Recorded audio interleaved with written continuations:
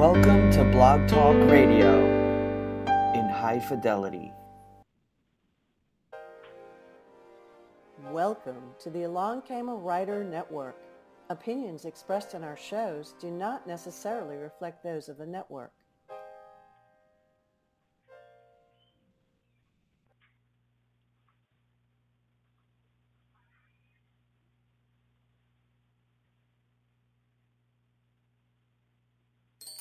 Well,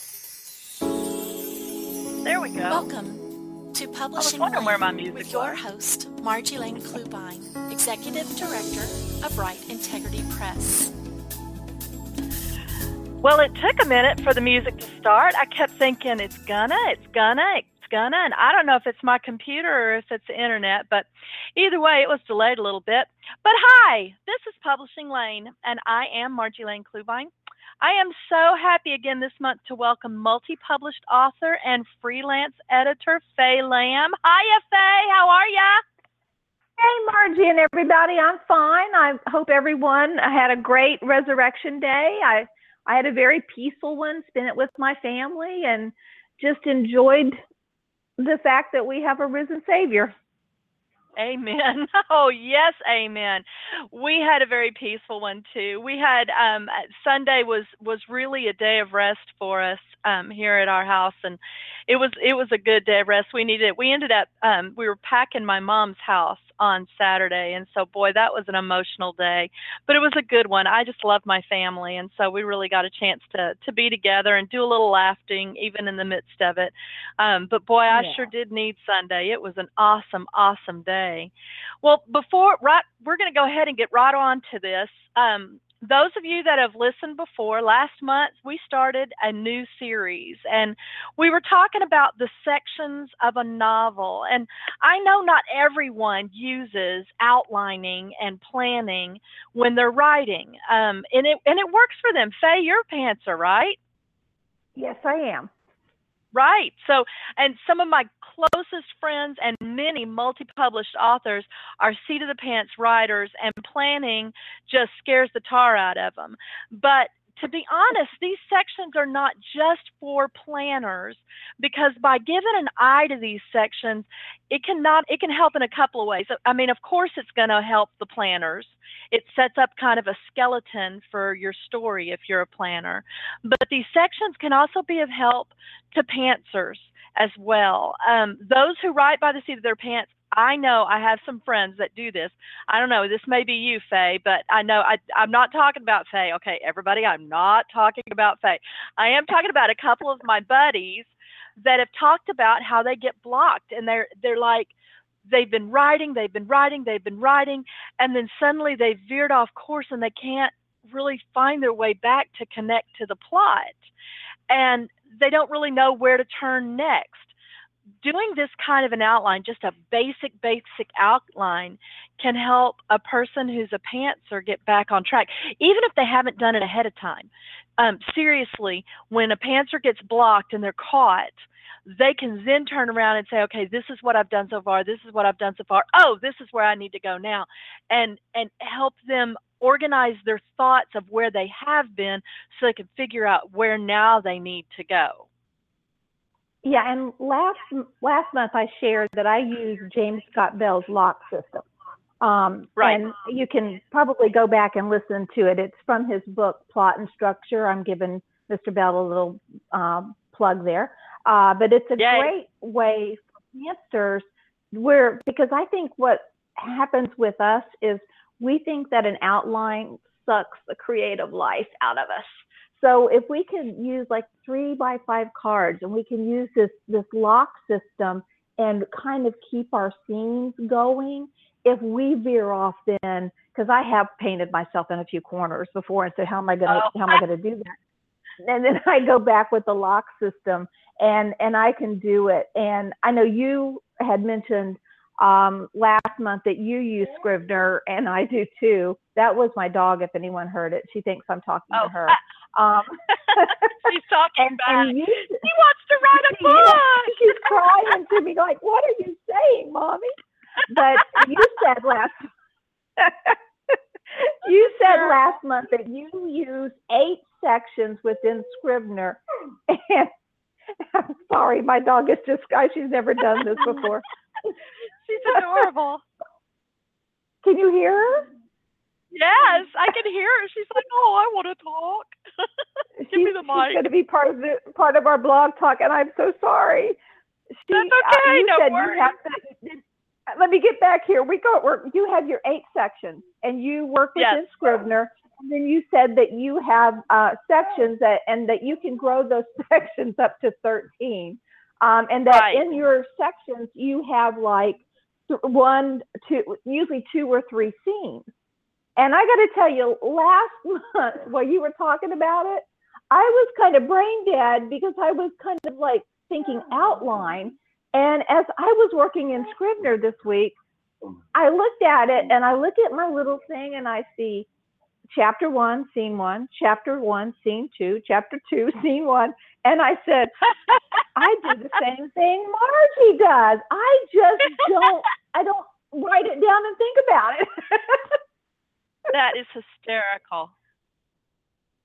So we actually use the same system, and in fact, I do use you get their attention, and what we're going to talk about tonight, the instruction. And I'm going to let you talk for a minute. I'm going to move my dear doggie out of the room. Yeah, I'm going to say I was gonna laugh. I was gonna say, oh y'all, those of you listening, that's not Faye saying it's her dog, but it's not really. It's her stomach growling. It's past her dinner time. She's just crying at me. I would be so bad. I would be so bad. All right, no problem. Faye was talking about the fact that last month I said that I usually use 8 sections. Well, you know what? I have never used 8 sections. I went back and looked, and not once have I used 8 sections. I've always used at least 9, because the last section I have falling action. We'll talk about that later, but it's always been a little bitty tiny short section, but it's necessary. You have to have that breath at the end to call things done. So I always use 8, or I always use 9. And then she was also talking about how I do scenes in it. Well, I misspoke, because yes, I do, but I actually, in those 8 sections, I actually break those down even a little deeper into subsections. And we're going to I put some real concentrated thought about this time, this month. And I kind of mapped it out, and I actually do subsections for each of those sections. So like the introduction section, we talked about 3 different kinds of scenes that I do in it. Well, each one of those, they're not scenes, they're actually subsections, because I'll have 2 to 3 scenes in each of those. And that's where my scenes come in. And that's also where my word count comes in. Yeah, I'm sorry about that, Faye. I should have told you about that before. But it really, I started thinking about it, and it's not really, it's not 8 sections, it's 9 sections, because I added the ending to the end of it. It's a little bitty tiny short section. But each of those sections, I end up having subsections in it, and each of those subsections will then have 2 to 3 scenes. And that's where the word count is too. When I was doing my novellas, I would do 2 scenes per subsection, and each of the scenes were about 1,000 words. And so that ended up giving me about 35 to 45,000 words for my novels. When you add subsections, and some of these have more subsections than I was working with, when you add subsections, you then automatically add scenes, and that builds your word count. So you don't have to think so much about your word count as much as you are just building each scene within the subsection. I like it because I don't have to think about it. It's just there for me, and I don't even have to give it a second thought. So last month, let's get back to talking about last month.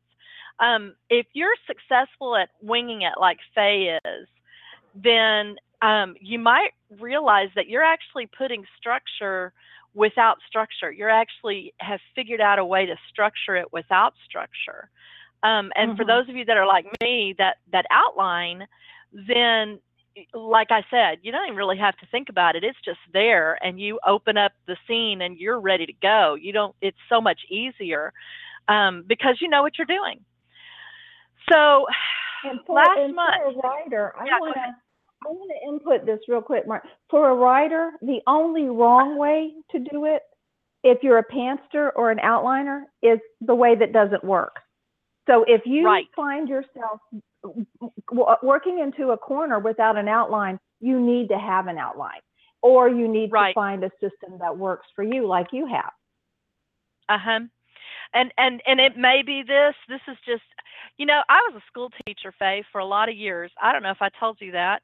I was an elementary school teacher, and I firmly believe that, at least back then, I'm not sure about, it's been a while, so I'm not sure about teachers now, but at least for me back then, I felt like my job was to have something like a tool belt.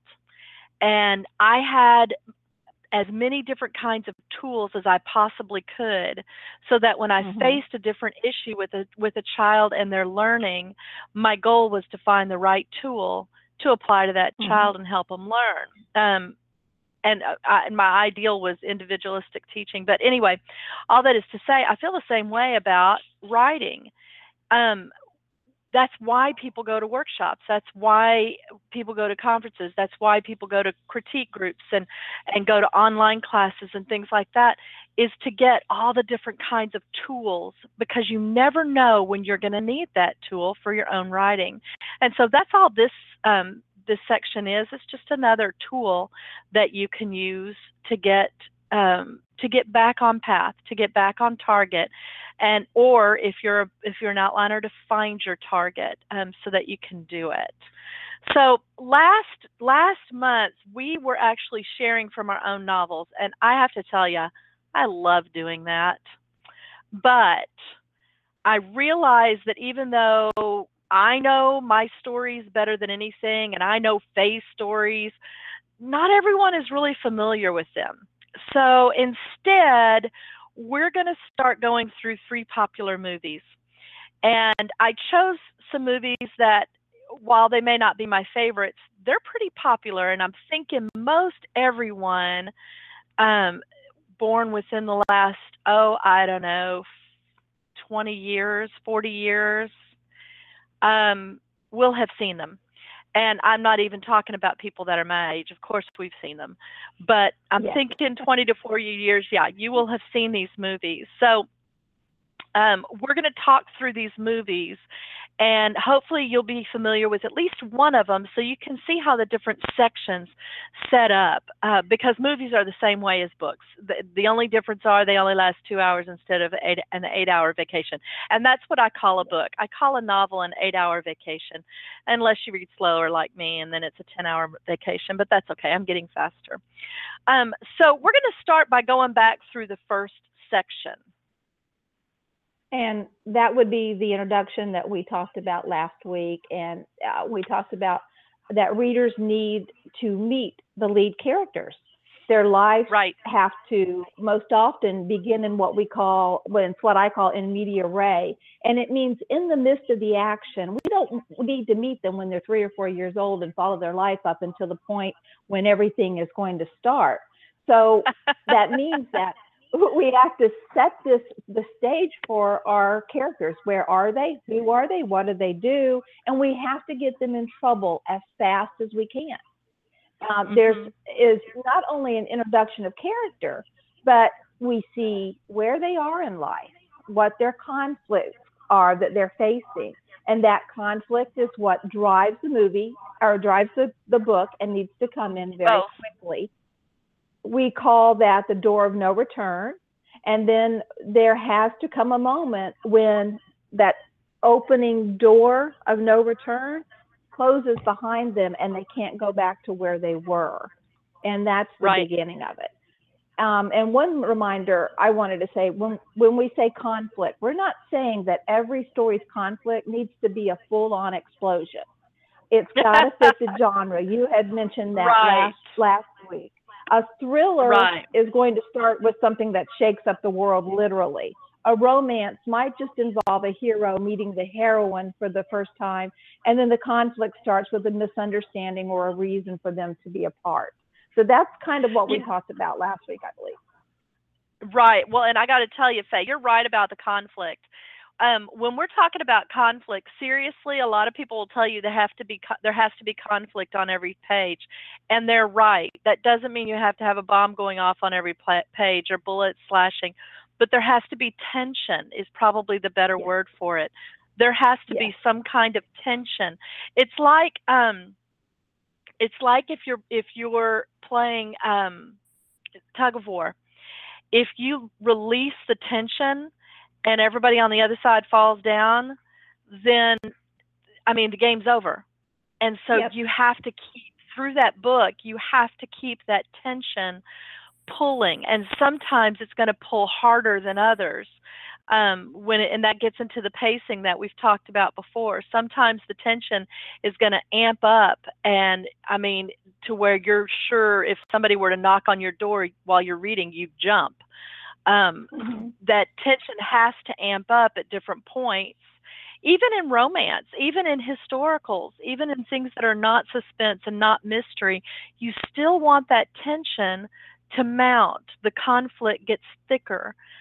You still want the tension to mount. And yes, it should be on every page. If you've got a page that has no conflict, then you really need to analyze what it's giving to your novel, what it is doing for your novel. A lot of times pages that have no conflict, or sections even that have no conflict, don't need to be there at all. They're not even for the reader, they're more for the writer. I remember my very first book that I wrote, the first chapter, when I took it to my critique group, they were so kind and so gentle and so honest. And they were like, okay, your story starts in chapter 2. And I said, well, what do I do with chapter 1? And they said, you throw it away. And then they laughed and they said, no, you don't throw it away, but you cut it off and you put it in a file all by itself. And then you sprinkle tidbits from chapter 1 throughout the rest of the story, because all it was information for me. And sure enough, it was. And my story didn't miss it at all. And so when she's talking about conflict, your story is built on conflict. It's built on tension, and that tension needs to stay tight from the very first page. Every page needs to have it. So anyway, as we were talking about this first section, and I actually renamed it. And I know that I didn't tell Fay about this. I renamed it, Fay. I renamed it to the initiating phase, simply because the very first part is the introduction. I mean, you have to introduce them. The whole thing is not an introduction. And so, as I was just saying, instead of doing big sections and then scenes, I actually broke them into subsections. And so the initiating section is the very first section. It's your very first section, primary section. I could have named it that. But the initiating section has the area where your main character, your hero, are both introduced. And that is going to be that first part. Their values, their fears, their normal life are shown, or at least they're hinted at. And as the section progresses, like Fay was saying, some of their goals are going to come to light. And then again, it ends with that ignition that propels the character into the plot, just like Fay was talking about. Yeah, that's the doorway, or a point of no return. And that's what they say in the movie biz, that your characters have to come to that. To keep the conflict, you got to have a point where they can't go back. Right. Well, it actually reminds me of the movie Phantom of the Opera, or the book Phantom of the Opera, in particular the musical, where they sing "This is the point of no return," and that actually was a second point of no return for her. But still, it is. You have to go through those doorways where you can't go back. And we've got 3 movies that all have those points of no return in them, and they're easy to see. So the first one is the first movie we're going to do is The Princess Bride, and basically, I chose that one. It's not really one of my favorites, but most people are familiar with it. And to be honest, some of the section titles are right out of that movie. And I didn't do it on purpose. It was just perfect. And so we're going to go ahead and analyze The Princess Bride as the first one. And I love The Princess Bride, but I'm going to tell you, I like it for a different reason. I like it because of the relationship between the boy and the grandfather. And I know we're going to talk about Buttercup and Will tonight. Wesley, Wesley. See, I like the little boy, but I'll tell you why in a minute. I think I'm gonna have people sending me hate letters. Oh, whoops. Well, the second movie is Star Wars: A New Hope. Now, this was the very first Star Wars epic, and I actually saw it for the first time as a field trip with one of my science teachers. I think it was in elementary school, but I'm not sure. But I have watched it now more times than I can count, and I can honestly say this one's one of my favorites. I could turn it on right now and just get a real big kick out of watching it again. I was 16 years old, and when we had never seen anything like that in our lives. That dramatic opening with the word scrolling and the millennium. Millennium. Easy for you to say. Yeah. And when yeah, they get warp speed, you could just see all the kids in the theater just go back in their seat. And these things are like that now. Well, you're right. It is old hat, but I can tell you, my teenagers like watching that movie too. I mean, we watched it the other day, and isn't that right? Yeah, my daughter's nodding at me. Yes, she liked it. We were watching it the other day just so I could double check my notes on this, and my whole family is sitting in here. Of course, my husband loves it. He likes Star Trek and all those different space things, and so it is a fun movie. And then the last movie is one that anyone who has had children in the last 15 years has likely seen, especially this year because the live action version came out last summer, and I loved it. And I have to tell you, it's probably the only remake of a movie that I like better than I liked the original. But this one is Beauty and the Beast. Oh, and here comes the reason that I focus on the grandfather and the little boy and the Princess Bride. I'm going to admit something, and people are probably going to think I'm a bad person, but I've never been a Disney princess type of girl. I played with Tonka. Oh, you're a bad person. You're just a bad person. I love the story of Beauty and the Beast, though. And it's only bested by Disney's Enchanted because every non-Disney princess person realized that Disney was making fun of itself. And I went to the movie with another non-Disney princess person, and we were the only ones that laughed at certain things because we got the joke. But I do like Beauty and the Beast. Yes. Well, and to be honest, Beauty has, when I was little, Cinderella was my favorite princess, but Beauty took her place. I can't stand Ariel. I'm sorry for those of you. I have a daughter that looks just like Ariel. Can't stand her. She's a brat. But I love. You mean you can't stand Ariel, right? Not your daughter. I can't. No, not my daughter. Remember to put those pronouns where they go. That's right. That's why we edit. I adore my redheaded daughter. I can't stand Ariel. She's a brat. My daughter is amazing. She is a doll. But Beauty is my favorite Disney princess because she is, she's real. She adores her father. She's willing to go do, if you found out your father was in trouble, would you not go get in your car and go try and get to where he is? I would. I'm just saying, if my children were in trouble, I'd be going after them. Shoot, if my dog was in trouble, I'd be going after him. So, and okay, I've gone too far. So anyway, Beauty and the Beast is the third one.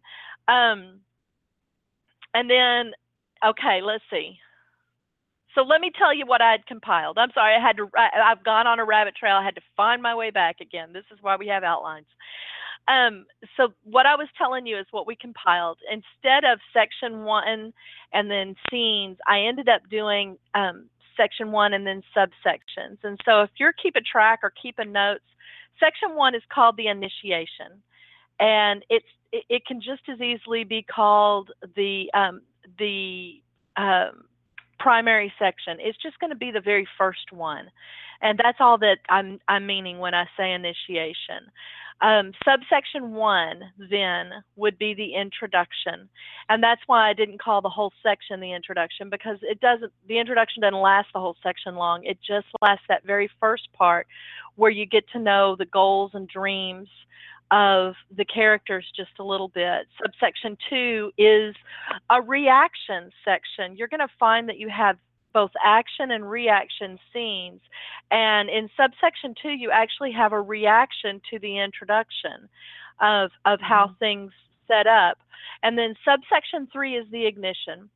And it's pulling the cord on the lawnmower. It's getting things started, turning the key. And that's where Fay was talking about at the end of subsection 3 is where that door to no return, or that door is, and is a point of no return that you can't go back on. So I'm going to talk real quickly about just the Princess Bride, and through these 3 sections, these 3 subsections. And again, what we're saying is this is a repeat, not a repeat, but a little bit more in depth of what we gave last month. And then we'll build on that with the second section. So for Princess Bride, the initial introduction, when they're telling the story of farm life, that's the introduction of both the characters in their normal life. They realize that they have feelings for one another, and whatever we don't really get a hint to their goals, but we do know that their goals involve each other. And so section 2 is the reaction to the introduction. In section 2, Wesley, because he loves Buttercup, decides he needs to leave and make money so that he can marry her, because he doesn't have the money to marry her. And it's very hard on Buttercup. She loves him as well. That is the reaction to the introduction. And then in subsection 3, Buttercup learns that Wesley has been killed by a pirate. That exposes her worst fear, her most intense fear. And she now has realized the worst fear that she could possibly have was living without Wesley. We saw that at the very beginning of section 3, which is the ignition. And she has that actually happening to her. And so she's faced with a door. Her point of no return is a proposal from Prince Humperdinck, and she decides to accept his proposal and moves to the palace. And I think she's a little different than the others because she's kind of a waif. I talk about that in a little bit. But I don't think she realized she was going through a point of no return.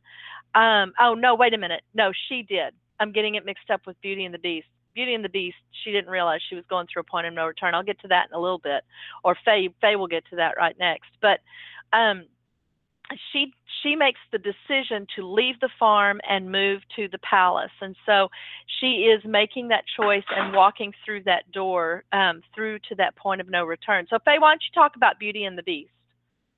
Okay, the initiation is actually the prologue of the movie. It's where we see the prince and why he is cursed into a beast, and we find out his background, and we have the ticking clock running where if that last rose petal falls down, we know these things. Then Margie, I'm gonna give you this, but you said the song Bonjour displays the village life. Bonjour. That bell is in. That's right. Bonjour. Yes. Bonjour. Yeah.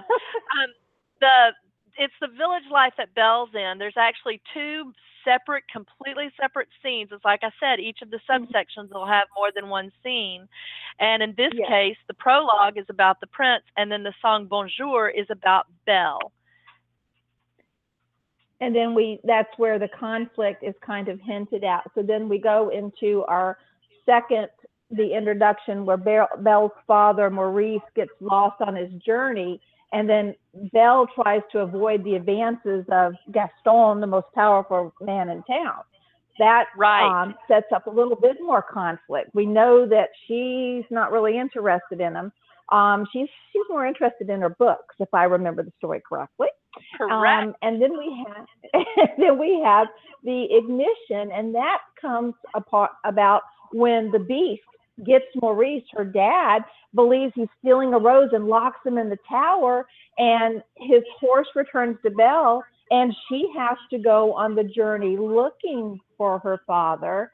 And that will open up a door where she's going to have to make some decisions, because we know what's going to come about. The beast is going to make her stay.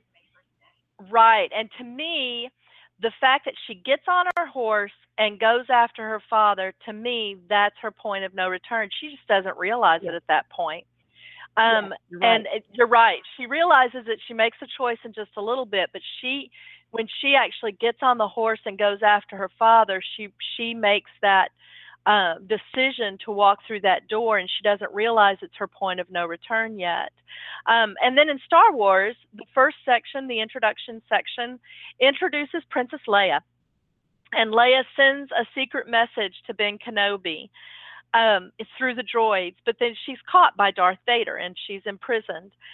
So that is it. That is the section that introduces the whole movie, because it gives you some conflict. You know, something's wrong. You've met the antagonist, Darth Vader. You've met the protagonist, Princess Leia. And the rest of it comes in a little at a time.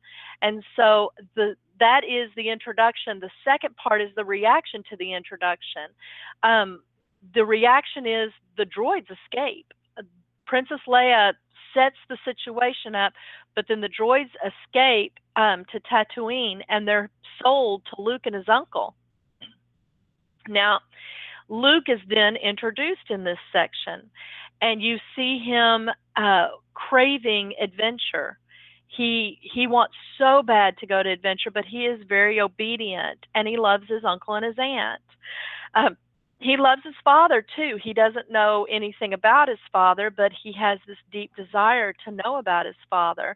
And so when one of the droids end up going missing, Luke decides to go on this adventure that he craves. That is the reaction to the introduction, to the fact that the droids are carrying this secret message. Several things happen. Luke gets in trouble. And then our third section comes up, and the third section being the ignition.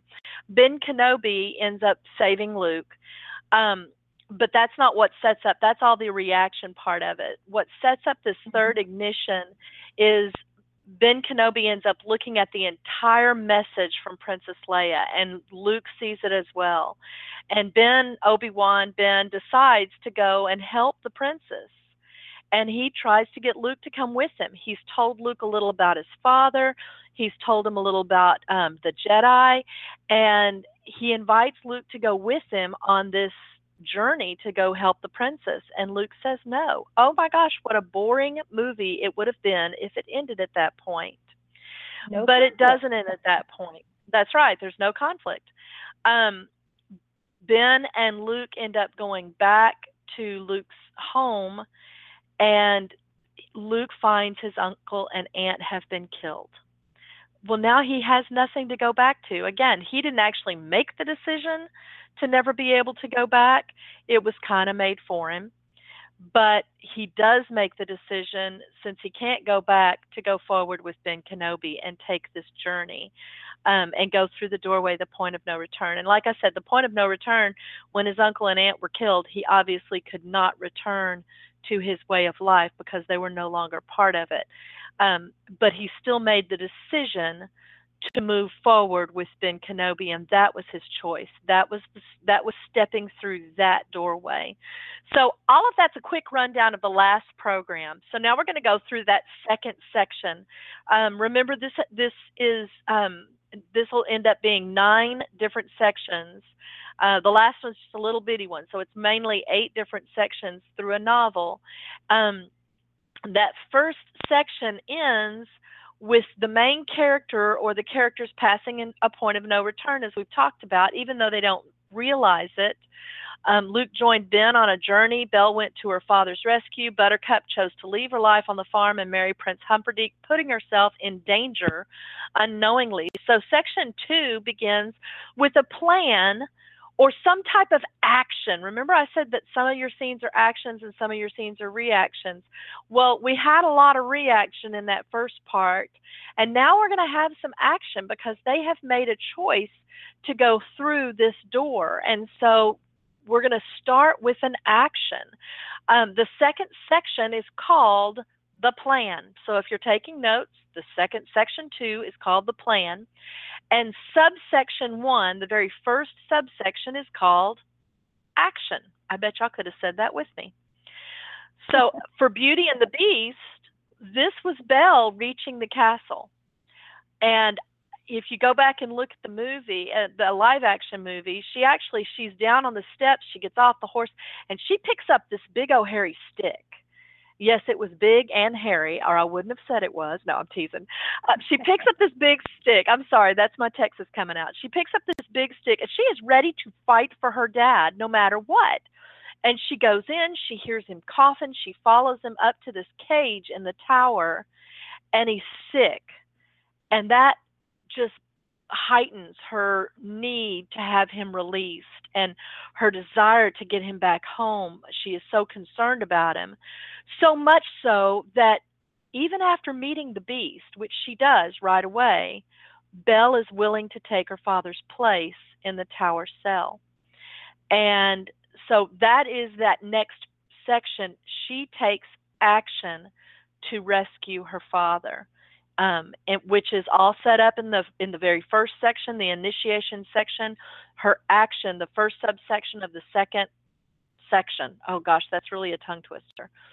The first subsection, action, in our section, plan, is when Belle decides to take her father's place. So Faye, you want to tell us about Star Wars? I do, because I'm sitting here, I'm fascinated by it, because you think about how Luke has met Ben. He doesn't know very much about him. And in this section, Ben is going to explain the plan to Luke, but he really doesn't come out and explain everything to Luke. Luke's kind of following along, and he gets to see some of the force that Obi-Wan has. And it intrigues him, and he follows him through. And then we get to the cantina, which is probably the most memorable scene, because they need to find a pilot. And Ben goes right in there, and he's right there with Harrison Ford, with Han Solo, and you can tell there's conflict. That's what I liked in this scene, because Ben has this plan to hire this pilot to get them off of Alderaan and to initiate his plan. Luke is kind of clueless, and Harrison Ford, Han Solo, I keep thinking Harrison Ford, his character is just self-indulgent. He's out for himself. He's kind of like a mercenary. And there's still this conflict in this action. So that sets apart them. Then the soldiers come in and they have to leave. And there's where we've got the action going on. Right. So that, this action is basically they have to find a pilot or they're not going anywhere. And so that spurs them into that action. For The Princess Bride, it's a little bit different because, and I admit, I alluded to this earlier, the main character, Buttercup, she is a waif of a character. Now, a waif is kind of, when you think waif, think Snow White. Everything happens to her. She doesn't actually do anything. She doesn't make choices. And with Buttercup, especially at the beginning of this movie, she doesn't make any choices. Everything just happens to her. And she has to be on the defense. So typically, waifs react rather than initiate actions. So this section, this action section for her really is kind of lame. Having chosen to marry the prince, Buttercup has to move into the castle. Well, you get the idea she doesn't like it. And she takes her horse on long rides away from the castle as often as possible. So her action is that she's trying to attempt to get used to her new life, but part of that is her taking these journeys away from the castle, just to kind of, I don't know, free your mind. The movie doesn't explain it. You just kind of get an idea of, here she is, life in the castle. Oh my gosh, she's leaving, and she leaves a lot, it seems like. but it does set up, it's a small action that she takes, but it does set up a really big result. And that's kind of the next section. The next section is not really the result of the action as much as it's a twist. You don't always expect what's about to come up in this particular section. Sometimes this can be a new subplot, like the case with the Princess Bride. Buttercup is riding away on her horse and she's kidnapped. We're introduced to 3 brand new characters. And then not only are we introduced to them, but then they explain their whole plan. And this plan is a total subplot, a new subplot. They are attempting to draw in a neighboring country into a war by kidnapping Buttercup and blaming it on this other country. But to be honest, this subplot is exactly what it's titled. It's a twist. And in this case, it's a twist. You don't expect at this point, especially in a love story, you don't expect to be introduced to 3 new characters, especially not new characters that are going to ride through the rest of the story and be so important to the rest of the story as Inigo and Fezzik are. And to be honest, even though this is a subplot, it also becomes a major player in the main plot. And you don't know what the main plot is. Well, of course, most of you probably do because you've seen The Princess Bride. But at this point, the reader/watcher doesn't know what the main plot is. They're just kind of following it along. So, Fay, talk to us about Beauty and the Beast with this second section, this twist. Let's see if I can do it justice here. This is where Belle learns for the first time that she's in the enchanted castle, and she meets a candlestick, a clock. She meets the teacup and the teapot. I'm so terrible with Disney movies. You're going to shoot me. But she's taken on a tour of the castle, and I see a little bit of a twist there.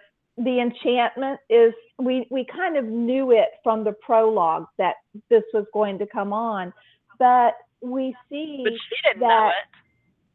She didn't know it. But Belle, right. We begin to see, even though she traded her space with her father, Belle is the kind of character that will overcome every circumstance, and she does it with kindness. And that's exactly what the Beast needed. So we see that little twist in her character. She's going to release her father, and she's mad, and she's going to get him. But then when she stays with them, she gives compassion to this Beast who doesn't even ask of it. Well, and I have to tell you, I get so tickled. The live action film, again, we saw it again a couple of days ago. My family sat and watched it while I was writing notes on this. And one of the things I get so tickled about, and the reason I think of it as a twist, she doesn't know that it's an enchanted castle. And so when the candlestick introduces herself, she whacks him with something that she has. I can't even remember what it is. And then she picks up a pitcher and is ready to flatten the clock, and then she apparently realizes at that point, okay, wait a minute, I need to go ahead and go with these guys. I get so tickled because she has no idea that it's an enchanted castle. She doesn't see anything except the Beast the night before. And then she wakes up in the morning. She's the one that has the twist. Right. So she's actually the one that has the twist. She doesn't actually have it. And then in Star Wars, okay, this was a twist to me. And it's not a subplot. It's just a twist. But it reveals quite a bit about Luke's character. He's a kid. And when I saw it when I was in elementary or middle school, I can't remember what it was, he was a heartthrob. He was like, oh, I just love this guy. But now I look back at it and I'm like, this kid is just a baby. Somebody needs to put a diaper on him and give him a pacifier because he doesn't know what he's doing. And so in Star Wars, Luke isn't doing anything. He's standing by the bar. Obi-Wan Kenobi is talking to, what's the big carpet, the big walking carpet? I can't think of his name. Chewbacca. Thank you. Chewbacca, Chewie. He's sitting there talking to Chewbacca, and Luke isn't doing anything. He's just standing there. And somehow, some killer, we don't know who he is. He never comes back. Of course he never comes back because he ends up well, kind of dragging himself out. But we don't know anything about him, but apparently he takes offense at just his presence. And he threatens to kill Luke. And Luke's like, well, if you tell me what I'm doing wrong, I'll try and stop. I mean, he's such a dork. And the killer persists and continues to threaten him, and he's about to kill him. And Luke backs down completely. I mean, that to me showed quite a bit of his character, that he really is a kid. And it's not that that he has no courage. He just has no experience. He has no clue as to what's going on. And I got to tell you, I could continue with that scene because there is something that comes next. But that scene the rest of that scene is actually a reaction to the twist, an effect from the twist. So we have the twist, and then we have an effect from the twist. Something else that you might not even expect. This is the third subsection under this planning section. So we have the planning is the section, plan is the section, and the first part is action. The second part is twist, and this third part is an effect of the twist. And so for Star Wars, what ends up happening here, Luke's backing down, the killer is persistent, and Ben ends up pulling out his lightsaber, and in one fell swoop, he cuts off the killer's arm. Now, the reason I say this is a different subsection, even though it's the very same scene, is because it's again another twist. Now Luke sees for the very first time a real lightsaber in action. And he is just full of wow. And it really changes his character with that. He's learned about the Force. He's heard about the Force from Ben. But this was the first time he actually saw an example of the power, and it made a huge impact. So even though it's the very same scene, and that doesn't usually happen, usually the subsections will have one or two scenes every time. But in this case, it's the very same scene. But it's because it shows such an example of that power that I separated them. Mm-hmm. Yeah. And with Beauty and the Beast, that's also she's met the enchanted characters, but then they have a purpose. They're going to take her on a tour of the west wing of the castle, but then they do what you never tell a woman she can't do. You must not go into that area. Because as soon as you tell us that, we're going to find a way to sneak in and find what we want to find. And that is the unexpected twist to what she's found out she's in an enchanted castle. And can you imagine being told you can't go somewhere in the enchanted castle when there might be some more wonder there or just curiosity? So they shouldn't have even shown it to her. Yeah, they shouldn't have even shown it to her, but they mentioned it to her, and so it's like, oh, I gotta go. And yes, you're right. And then there's the reaction to Buttercup's kidnapping in The Princess Bride. You know, it is amazing to me. Like I said, Buttercup is a waif, but a waif, the character of a waif, and I'm going to go just a little bit into it because it's really kind of cool. The character of a waif is that they have a spine of iron. They just don't use it very often. They'd prefer somebody else to save them. They don't generally do the stand. But in this case, she's been kidnapped, and she has the courage and the fortitude to try and escape her kidnap. She ends up jumping into this, whatever it is, lake or something like that. And she has an attack of screaming eels. And during that attack, not only, she doesn't do anything except just sit there and, get scared in the lake, in the river, or water. But the personalities of the kidnappers start to surface just a little bit more.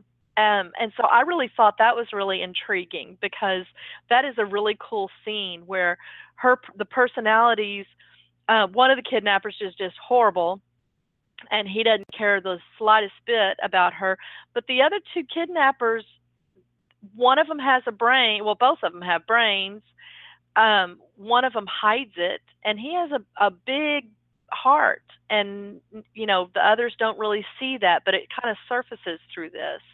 So now most of the sections that we have only have 3 subsections, but this particular one has a 4th one because we separated the twist from the reaction to the twist, and this one has a fourth subsection.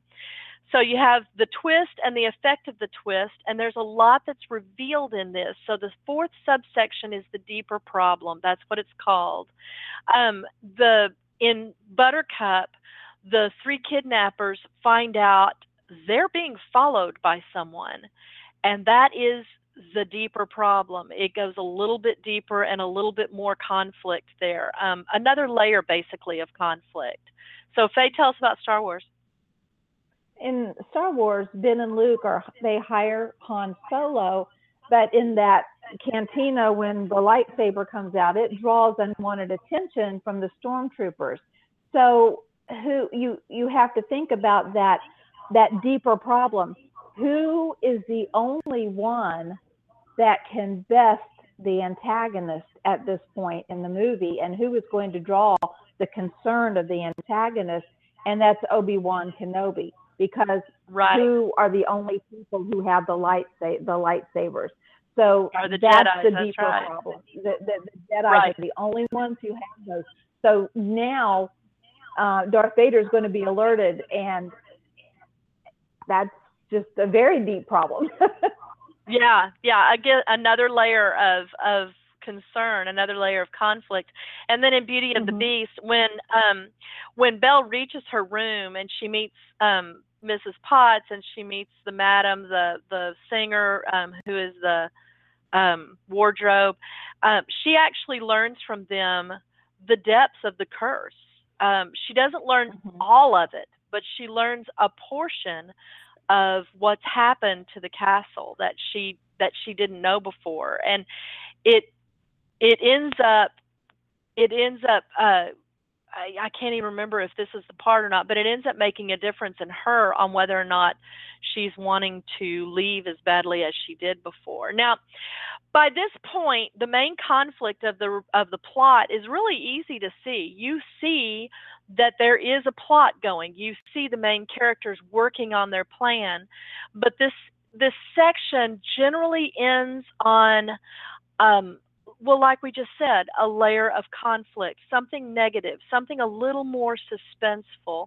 Next month, we're going to go through the next section in this grouping, and we're still going to be talking about the same 3 movies. So if you get a chance, pull them up, watch them, get on it with us so that you'll be on the same page. And we'll be talking about this next section of the 9 sections. And these are like we said before, these are the 9 sections of a novel that when you're making the skeleton of a novel, as it were. So I hope you'll join us again. But until then, Right Integrity Press has some excitement. We signed 3 brand new authors at the end of last month, and I want to tell you a tiny bit about them. Julie Cosgrove is our first one, and she has a cozy mystery series that will begin in the fall.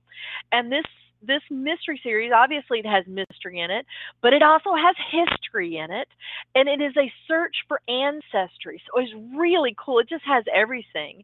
And then early next year, Alexandra Jensen is going to share her inspirational book. Alexandra is a teacher in Oklahoma, and she's written an inspirational book that focuses on teachers and the way God encourages them. And so her book will be an encouragement specifically for teachers, which I love because we need to give back rubs to teachers all the time. And then lastly, Lisa Mayer. Lisa Mayer has a couple of books in a fantasy allegory. She has a couple of books that she had originally put out, but it's actually a 7-book series, and she really wanted to publish with Right Integrity Press. And so we're going to republish the 2 that she already had out, and then finish up with her Elysian Journeys, and that's going to start early next year also. And I'm really excited about that because this is a fantasy allegory in the same flavor as the Chronicles of Narnia. And so my acquisitions editor just absolutely loved this. Now, and then, wait, Faye, you'll have another book out, right? Yeah, tell I me think about it. so. I think we're moving it toward the end of the year because I'm still enjoying this terrific journey with Delilah right now, and I'm very Yeah. hopeful that the readers are going to find her as charming as ever. And if you know Delilah, you'll realize that was sarcasm. Delilah is a Uh-huh. blast to write because she's so brash, and she and her heroine are entertaining me to no end. She has a good friend. Her name is Libby, and Libby's story was the second in the Ties That Bind series. And you have reminded me that I need to mark my calendar, and I hope that you all will mark your calendars as well, because Libby is going to be on sale beginning April 22nd. Right. And in addition to Libby, we also have the second book of the Really Rare Rabbits series is a picture book series, and that's going to start. That sale starts this Sunday, and the ebook is only 99 cents for all of these. And then on the 15th, Marie Well-Kachu's book Thirsting for More is going to be on sale, and then the very last week of the month, beginning on the 29th. We'll have The Other Side of Freedom by Cynthia T. Toney for sale, and I love that. That is a middle grade reader. It's a history. It's an action adventure. It's such a good book.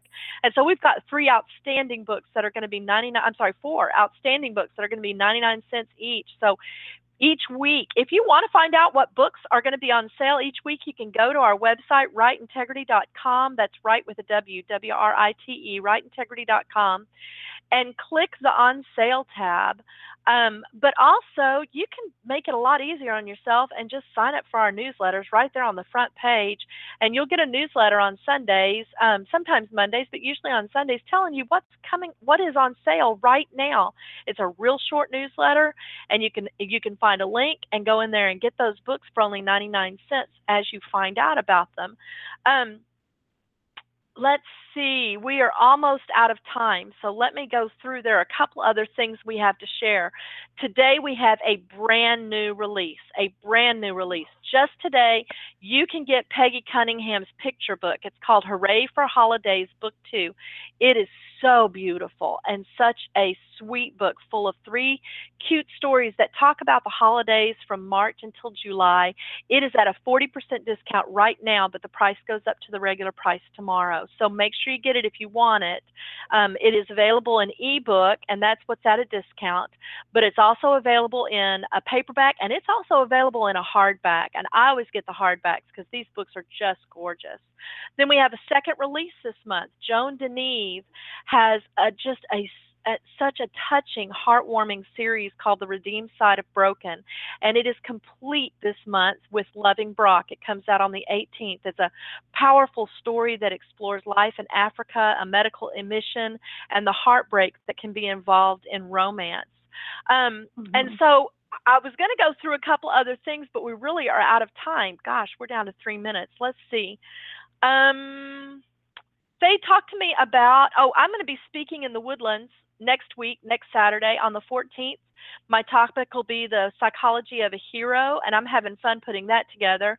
Faye, talk to me about the Storms and Serenity blog tour that you just did. Real quick, we got about a minute.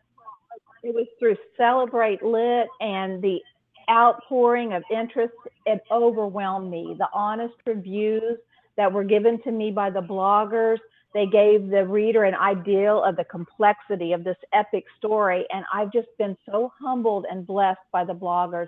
And I want to send a shout out and say thank you all very much, because you did what you should have done. You were honest, and you let the readers know exactly what this story was about. And overall, you were overwhelmed with the story, and I was overwhelmed with your goodness toward me. So thank you, bloggers. They were some wonderful blogs. There were some wonderful reviews. So, Faye, we need to say goodbye. We'll be back here on the 1st. Okay. I thought we were early this month. We're going to be early next month, big time. But don't forget that you can also send your questions to us at downpublishinglane.com. And so LAINE, so make sure you send us your questions and we'll get to them. If we get to your questions, we'll actually give you a free book. So bye, Faye. Say you goodbye. Bye, Margie. Have an awesome week. Have an awesome month, listeners. And we hope to see you again in May very soon.